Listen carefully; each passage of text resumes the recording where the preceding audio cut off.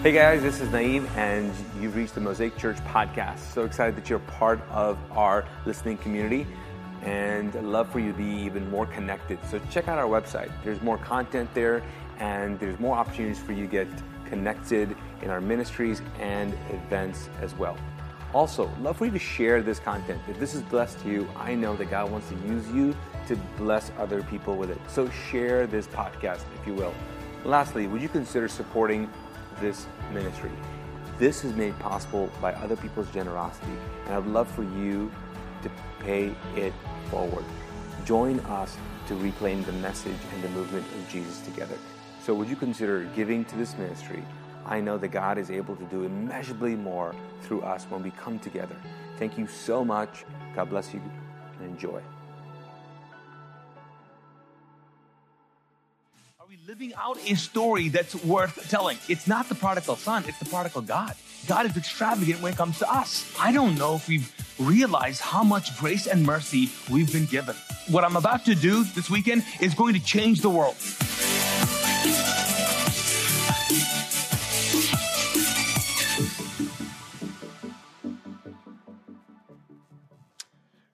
Good morning.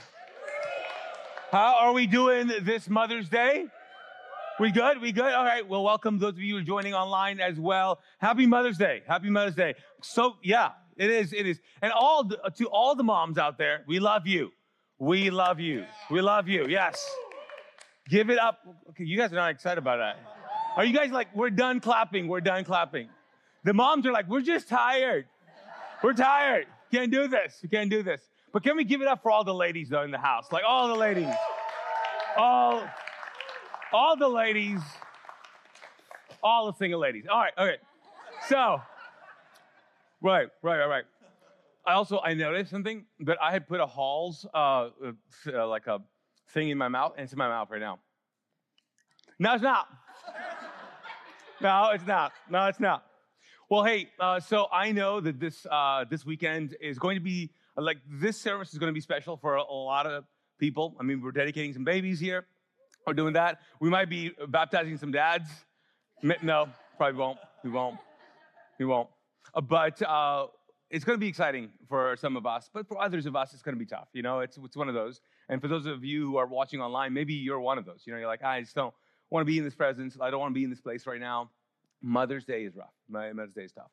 And I get that. But I do want to say is that I want to celebrate and honor women, especially moms. And I know it's a really great weekend for us as a family.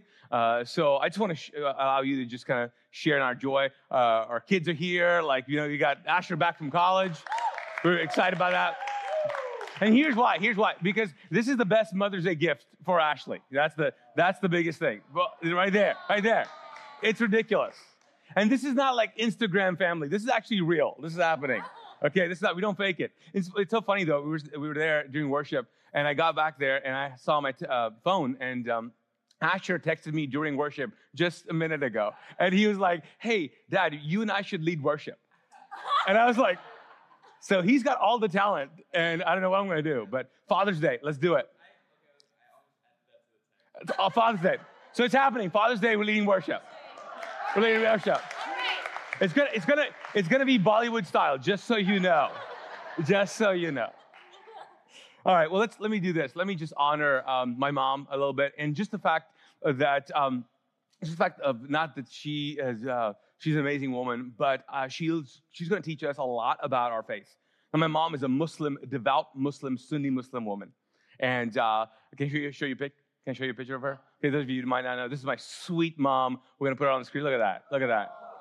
She's in her happy place in the kitchen. She really does. She loves to cook. That's her thing. This is Mama Fazal for you Americans, and it's Ammi Ji for all the Pakistanis and Indians in the house, all right?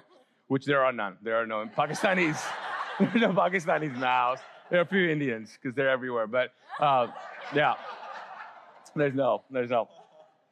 So can I just talk about my mom a little bit? So she's a Pakistani woman, and her mom died when she was a teenager. She, because of that and her large family, she was one of those who was chosen not to go to school. So she has no education.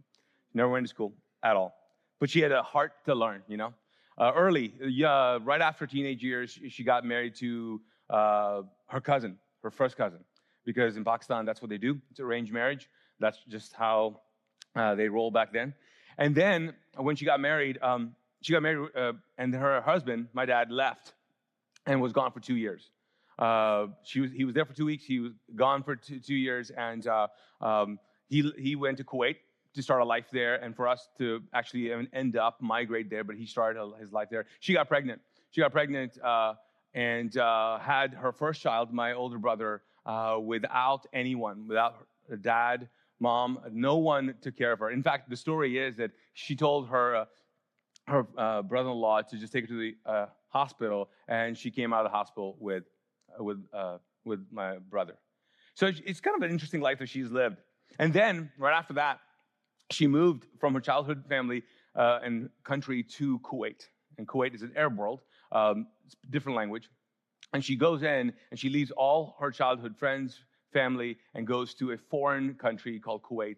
And there she has 4 more kids, us. We have 2 brothers. I have 2 brothers, 2 sisters. And so we started just living life there. And she cooked almost every day, if not every. Honestly, she cooked every day. But she loved to sew. And so she started sewing, and then she started sewing her own clothes. She refused to shop. She would sew her own stuff. And she got extremely good at that. And then when her older son was able to graduate high school, and it's already tough, I can see that in Ashley's eyes, to see Asher go to a college, she allowed her firstborn, her son, to go to the U.S., not just leaving town, but leaving the country. And so he leaves, and I can only imagine the pain that she felt. And then the war takes place. She goes through a war. Kuwait gets occupied and then finally liberated. And man, in the middle of that, she is just wrestling all kinds of things.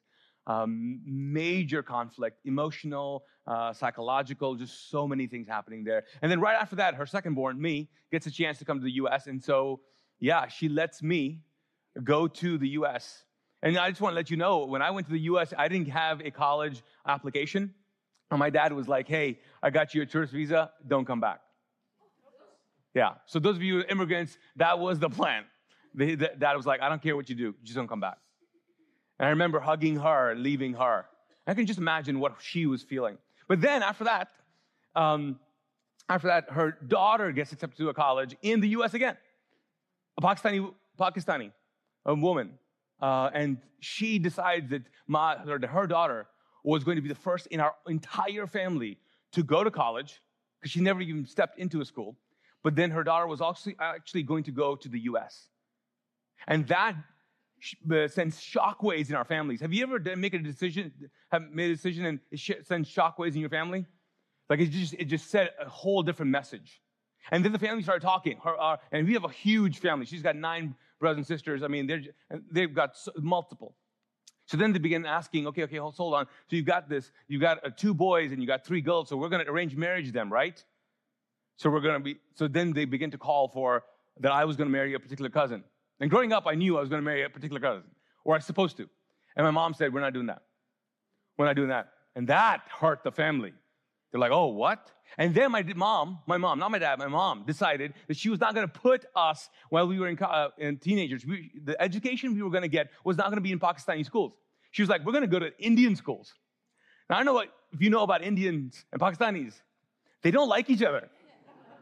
So my cousins were mortified. They were like, I'm sorry, you're sending them to the enemy's school? Like we're fighting them even now. Countries are still fighting. My passport cannot, or as a Pakistani, I can't go to India even now. So she puts us in that school. So just want you to know the audacity of this woman. And then she comes here. And we start settling. And then she goes, okay, we're settled here, sort of. But then her second son, me, I take her out for a walk one day, and I give her the most traumatic, scarring news that a mom could ever hear. And I tell her that her kids, that she has prayed all these prayers for and raised all throughout these years, are leaving their Muslim faith and following Jesus. And I can't tell you the heartbreak. I mean, I wounded her deeply, deeply that day. I still remember the scene. Oh my gosh. And fast forward, all her kids are not Muslim. All of them are Christians. And she is the only one that's Muslim. Now, I don't know about you, but I was like, yeah, it is amazing. But in a Christian context, it's amazing. If you were all Muslims,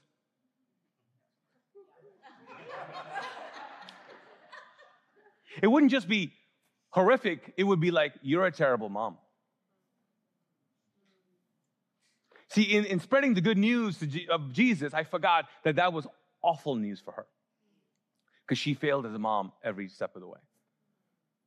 And so now that I'm beginning to see this, I'm like, wow, how is this woman still functioning?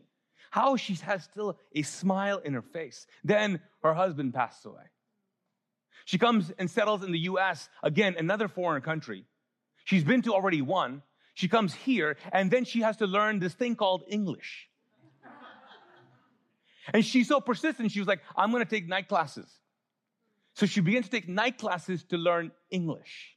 And I'm like, wow, I'm like, the tenacity of this woman. Oh my goodness. Keeps on going. I'm like, she's like, yeah. And then she said, I want to start my own business. I was like, okay, what? A tech company? What are we thinking here? Like, what's happening, Mom? She's like, sewing business. And friends, she's an entrepreneur, and she's been sewing, and she's like, I don't know, 76, 77 right now. And she's still sewing. She has her own company, in a sense. She's still doing that. But then, 9/11 took place. I don't know if you guys remember 9/11. 9/11 takes place, and we're all good. Like the siblings, we're all good. We're all legal. Like our immigration stuff is all good. But she, out of all the people in her family, everybody's here. Mom and dad. Mom is here. She's here. I'm sorry, dad's here. She's here. The kids are settled. Everything is good. 9/11 happens, and obviously the world goes crazy. U.S. loses its mind, and I get it. I mean, it was a pretty horrific thing. But then they found a technicality in her whole immigration thing, and they deported her. And I'm not just saying they deported her. I'm saying they had an agent escort her all the way to make sure, on a flight sitting with her, to make sure she left the country. And I was like, my mom, a criminal. What? Wow. I mean, she's a little thug, but seriously. I was like, why is my tax money paying for another agent to go and take this anyways? And she's gone. And 1 year passes, and 2 year passes, and now it's 3 years and no end in sight. And I go in there undercover as a Christian pastor. Shh, no one knows. And I go in and try to get her out. And that's the whole story. But then she makes it back. She does make it back. She makes it back, and she begins to see life happen. And right after she comes here and things are going good, her daughter's husband dies. Her daughter's husband dies suddenly of a heart attack on the anniversary of her husband dying. Right? I'm like, Mom, you should drink. Like, I mean, like what? Like what? This, like, how are you carrying all of this? Now, I don't know about you, but I just think that a lot of women have this ability to carry so much weight. Like I don't know if you realize it. Like, I think guys, and I'm making these broad generalizations. I get that. But guys like to hold the weight and flex. But women end up just holding a lot of weight and making it look light, because you carry it for a long time. And I don't know how you do it, because it's just not my mom. I think there's a lot of women. There are a lot of women who just carry so much. Some of you are carrying the entire weight of your family. emotionally. And people are like, why are you crazy? You know what? What? Some of you are carrying the weight of not just your family, but extended family spiritually. You're just carrying it spiritually. And you're burdened. You're burdened. You're burdened. You move towards more spiritual things, and people are like, oh, man, calm down, relax. And you're like, no, you don't know what I'm carrying. Some of you are carrying so much stuff just psychologically. It's not just your trauma, but other people's trauma. You've seen loved ones, and the problem is sometimes maybe it's just me as a guy. I can forget other people's stuff, but you don't. You keep it, and you keep it close, and you don't let go. I'm not saying you guys are stubborn. I know my mom is. But stubbornness becomes a very spiritual thing when you use it in prayer, doesn't it? And you just hold on and hold on. And here, this morning, this is not a message of, hey, drop the weight. I'm saying, please carry it. Because if you don't, I don't know what's going to happen. I'm saying, don't quit. I'm saying you have the ability to. You have so much more grip strength, more than guys do. We just let go. We're like, ah. We can't. Have you seen a guy sick? Oh, come on. Right? I mean, not me, but I'm just saying. Yeah, it's tough to carry this, to carry it and carry it. So can I take you to a passage of scripture and show you why Jesus was convinced that if this movement was going to make any traction, it was going to have to be on the shoulders, on the strength of women. Because I don't know you know this, because as we interpret the scriptures, we find that there's just so many stories about guys. But there are so many significant things that Jesus did in particular, especially for women, and not just for them, gave them this burden to carry. Like if you just read the stories, they're the first one who found out that Jesus was risen from the grave. Last week, if you were there, a woman was the first one to realize that Jesus was going to die.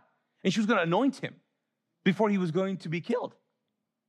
And so there's countless stories of Jesus going, okay, I need to tell you this. I need you to tell this. Do you even know historically, women funded Jesus' ministry? Yeah. It was women. The dudes were like broke, young, dumb, and broke. But they were like, the women were like, oh yeah, we're going to cover this. We're going to cover this. We're going to cover this. We're going to take care of this. They funded his trips. It's ridiculous. So this story right here is obviously about a woman. And this story is one of those that I think some people, I think maybe even Ashley's like, I don't like this story. And I don't like the story either. I'm with you. But this brings so much honor to women. And here's the thing. It shows us the kind of faith that we need to have. And this story is one of those, if you've ever heard this before, you're like, is this really in the Bible or are you making this up? Like, what's happening? Because everybody has a picture of Jesus, and it's mostly good, right? We're like, Jesus, he's my homie. He's good. He's a good guy, good guy, good guy. He's particular with his words. He's always in a good attitude most of the time. All right? So let's just read the story here. It starts off, it says in Matthew 15, leaving that place. Now, that place was a more Jewish place. There was a lot of, it was a place there was a lot of religious people there. But he left, and he was doing a lot of ministry there. So he withdrew. It says Jesus withdrew to a region of Tyre and Sidon. A Canaanite, can you say Canaanite, please? Woman from the vicinity came to him crying out, Lord, Son of David, have mercy on me, that my daughter is demon-possessed and suffering terribly. Jesus, what does it say here? Jesus what? Did not answer a word. Did not answer a word. So his disciples came to him and urged him, send her away. She keeps crying out after us. Like what? Like they're like annoyed. He answered, I was sent only for the lost sheep of Israel. The woman came and knelt before him. Lord, Lord, help me, she said. He replied, it is not right to take the children's bread and toss it to the... Whoa, bro. Like, I'm sure Peter, you're like, hey, what are we doing? What do we just call her? Would you just insinuate something? What's happening here? And then she says, yes, yeah, it is. Yes, it is, Lord. She said, even the dogs eat the crumbs that fall from the master's table. And then Jesus said to her, woman, you have great faith. Your request is granted. And her daughter was healed in that moment. Now, there's so many interpretations of this, but let's get into the scene. Let's set up the scene. Jesus is going to a place 50 miles away from basically where he's been doing ministry. He's not trying to get away. He's just going there intentionally. What we realized in these stories is that Jesus is extremely intentional with us, not random. So he knows why he's going. He knows where he's going. He knows what's going to happen. He's led by the Spirit. I'm not quite sure if he knew exactly what was going to happen or the woman or whatever, but he's there. He does know this, that if someone was going to come up to him, it was going to be a Canaanite woman. Canaanites had history with Jewish people. Serious history. If you know Old Testament stuff, when Abraham went and they were going and they were going to get the land of Canaan. Yeah, this was historical conflict going on here. So this region was where those guys ended up hanging out after the Jewish people kind of took over everything. So he goes there in particular. He knows he's going to interact with someone there. So he knows that there is, again, history. And then this woman comes to him and says, my daughter is demon-possessed. Now, I don't know about you, but this woman comes, not a husband and wife.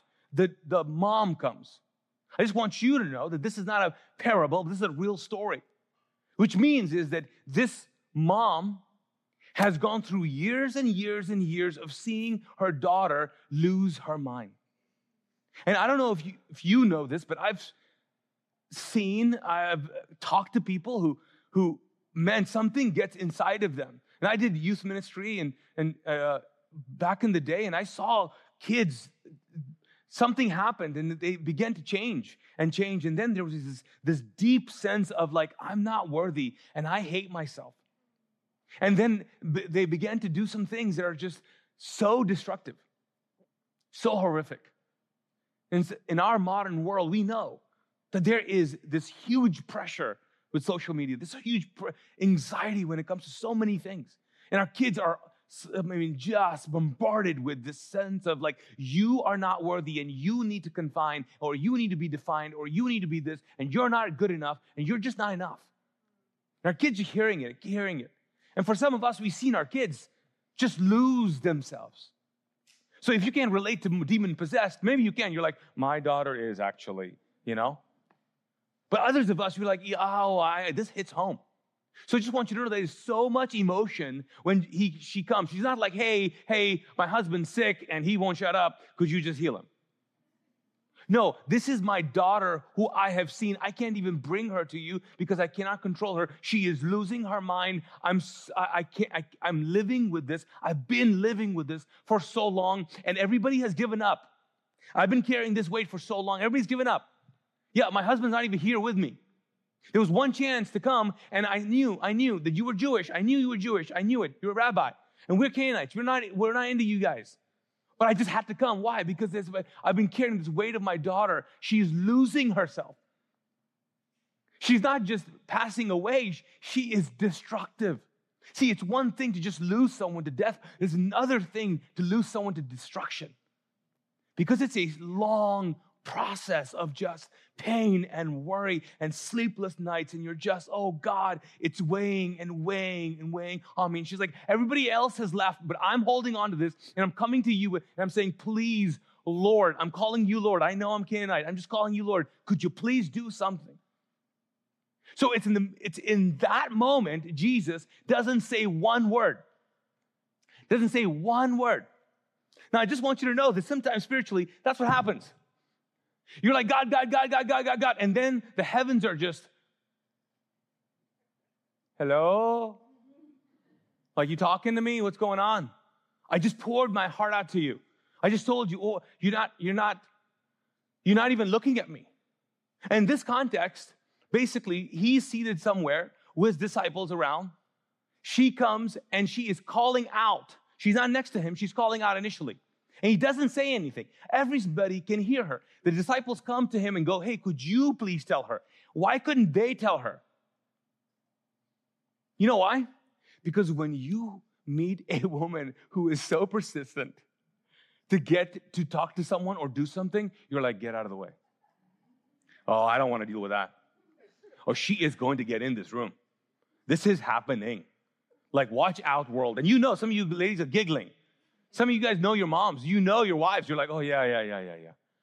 And she's in the story. She is that woman. Yeah. No one else can tell her. I've got to tell other people, please tell her to do something. So they come, he's like, Jesus, why don't you tell her? He can hear her, but he's not saying anything. And then he just says something. I just want you to know, when he says, I was not sent to the lost sheep of Israel. He didn't say it to her. He just said it. And when he said that, he brought up the past. He brought up all the history of those Canaanite people. So here's what's profound. What happens is that when you pour your heart and when you have something and you've been carrying it for so long and you are praying and heaven is quiet, instantly what's going to happen is there's going to be a remembrance, a memory of the past that's going to pop up. And for some of you, ladies, you're praying for something, and here's why you think you're not getting an answer. You know this. It's because you go, God's punishing me because of my past. I can't have this because of what I did in my 20s, 30s, whatever. This is happening because of my past, isn't it? Jesus is quoting something. He's quoting Deuteronomy. He's not having a conversation. He's saying some statements to make her and let other people know I'm bringing up the past. We're in Canaanite region here. I'm bringing up something that the enemy would always bring up. That's what's going to happen all the time. The past is going to come up when heaven is quiet. And so it's happening. This is amazing. Jesus is bringing something out of her and teaching his people about this, the disciples. And then the woman basically came and knelt before him. So she basically like, get out of my way. Get out of my way. Okay, get out. I mean, I don't know about you, but I've seen Pakistani women. Oh my gosh. Moms, when they're intense, they're intense. They're like, get out of my way. I don't care if I'm not supposed to be here. I'm doing this. So she comes and she is now right close to him. This is where a conversation actually starts happening. And then she's right next to him, kneels down close to him, and then she says, Lord, help me. At this point, Jesus is looking into her eyes. She's looking at him. And then he says to her, but he's quoting Old Testament stuff. He's bringing up stuff. He's like, but isn't it not right to take the children's bread and give it to the dogs? Like, I want to bring this faith. But isn't it true, though, that all this time we used to believe that this is not supposed to be done? And then she responds, yes, it is. Because here's why. They're talking Old Testament. They're not having a conversation. They're bringing up stuff. And basically he's commending her in those. He's like, you know your history. You know your stuff. And then she says, yes, it is. But even the dogs eat the crumbs that fall from the master's table. And if you can't make it smooth. You can't smooth this over. Oh, it's not a dog. It's a little dog. It's a puppy. No, I don't care if it's a cute dog. It's still a dog. It's an unruly animal. That's the word used there. Because they used to call Canaanite people that name. So right here, Jesus is like this, like he is bringing up and revealing and exposing the great faith that she has. It's huge. It's so big, so much. And then he looks at her and goes, woman, because now they're having a conversation. Now she's close. And she looks at her and she says, woman, you have great faith. Like great faith. Like I have seen your faith. You have gritty faith. It is like I just want to tell you, you have this faith that I'm talking about. Like in that moment, he was like, I see you.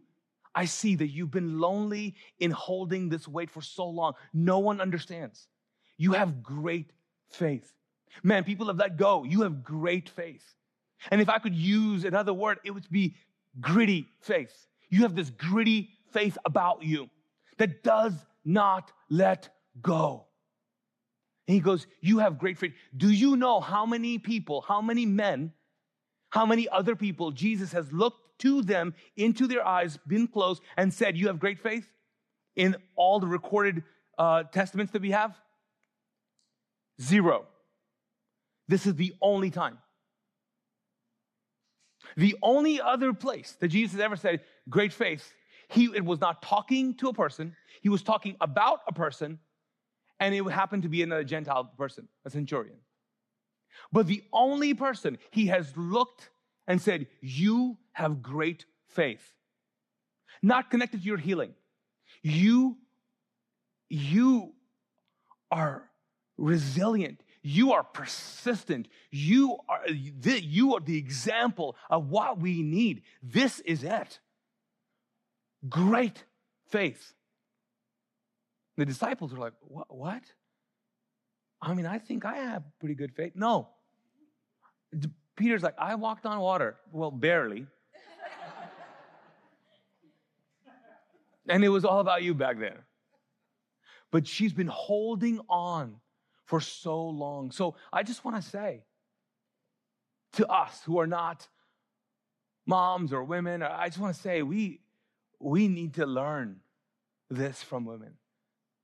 There is a reason Jesus left so many important things to women. They seem to be the foundation of so many things. So many things. A religious man walks up to Jesus and he goes, hey, he's a Pharisee. He goes, hey, you've done some amazing things. I just want to know, like this spiritual life that you're talking about, how can I attain this spiritual life? And Jesus says, you must be born again. And the guy says, Nicodemus says, what does that mean? I can't be born again. He's like, you have to be, like, spiritually, you have to die and you have to be born again. And he says, what the Spirit breathes or births a spiritual life. And right there, Nicodemus, who is entrenched in this hierarchy, entrenched in this system of like just a male-dominant society, Pharisees, women were not Pharisees, hears something that blows his mind. Jesus says that the Spirit is the one who's going to birth your spiritual life. It blew his mind. That the Spirit of God, even the Holy Spirit, Ruach, is female. That is a female word.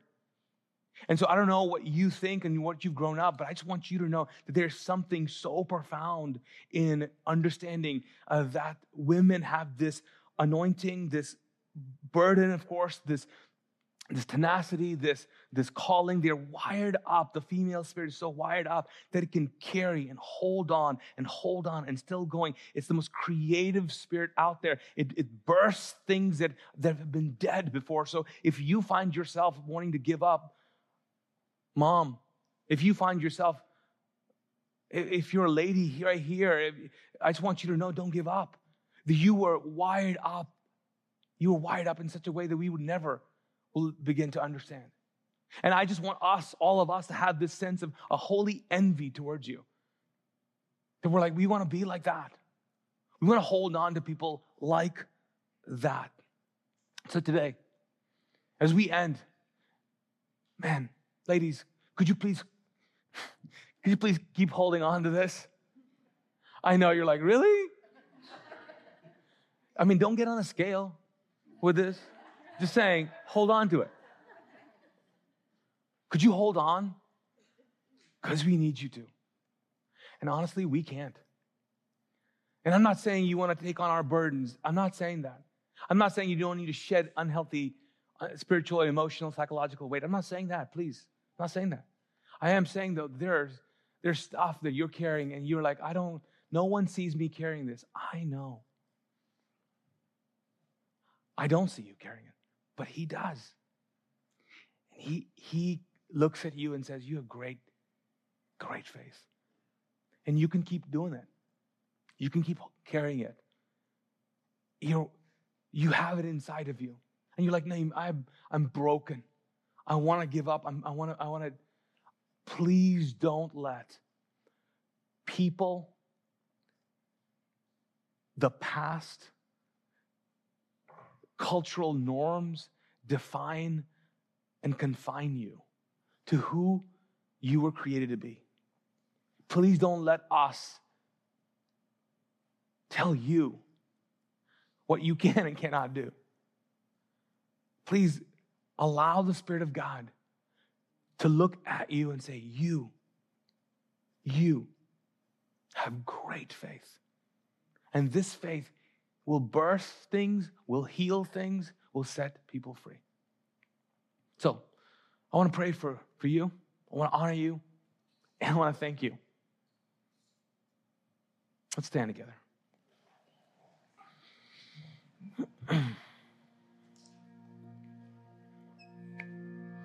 Would you close your eyes for a minute? And if you would,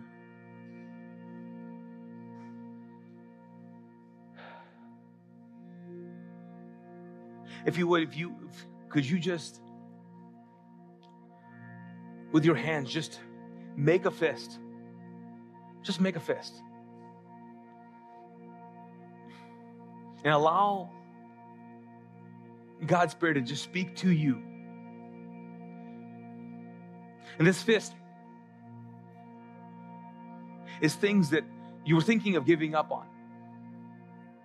But this fist, as you tighten this fist, you're saying that I know that God's Spirit is in me. I know that people might not understand, and I might find myself extremely lonely as I go through this season in my life. But I'm holding on. I'm holding on. I am not letting go. And if the world wants to bring up the past, if the world, and if my own thoughts wants to bring up my worthlessness, whatever it might be, I'm holding on to God's promises. I'm holding on to God's peace. I'm holding on to God's favor in my life. I'm holding on to my people. I'm not letting go of my people. God, I thank you that as the women and the ladies of our community hold on and come together and strengthen one another, they begin to set the foundation of the future of our church. So God, I pray their resistance, their persistence, their strength would become our strength, God. And that they would create the future that you have for Mosaic. In Jesus' name I pray. Amen. Thanks for listening to this message from Mosaic Church in Charlotte, North Carolina. For more audio and video content, visit us at mosaicchurch.tv.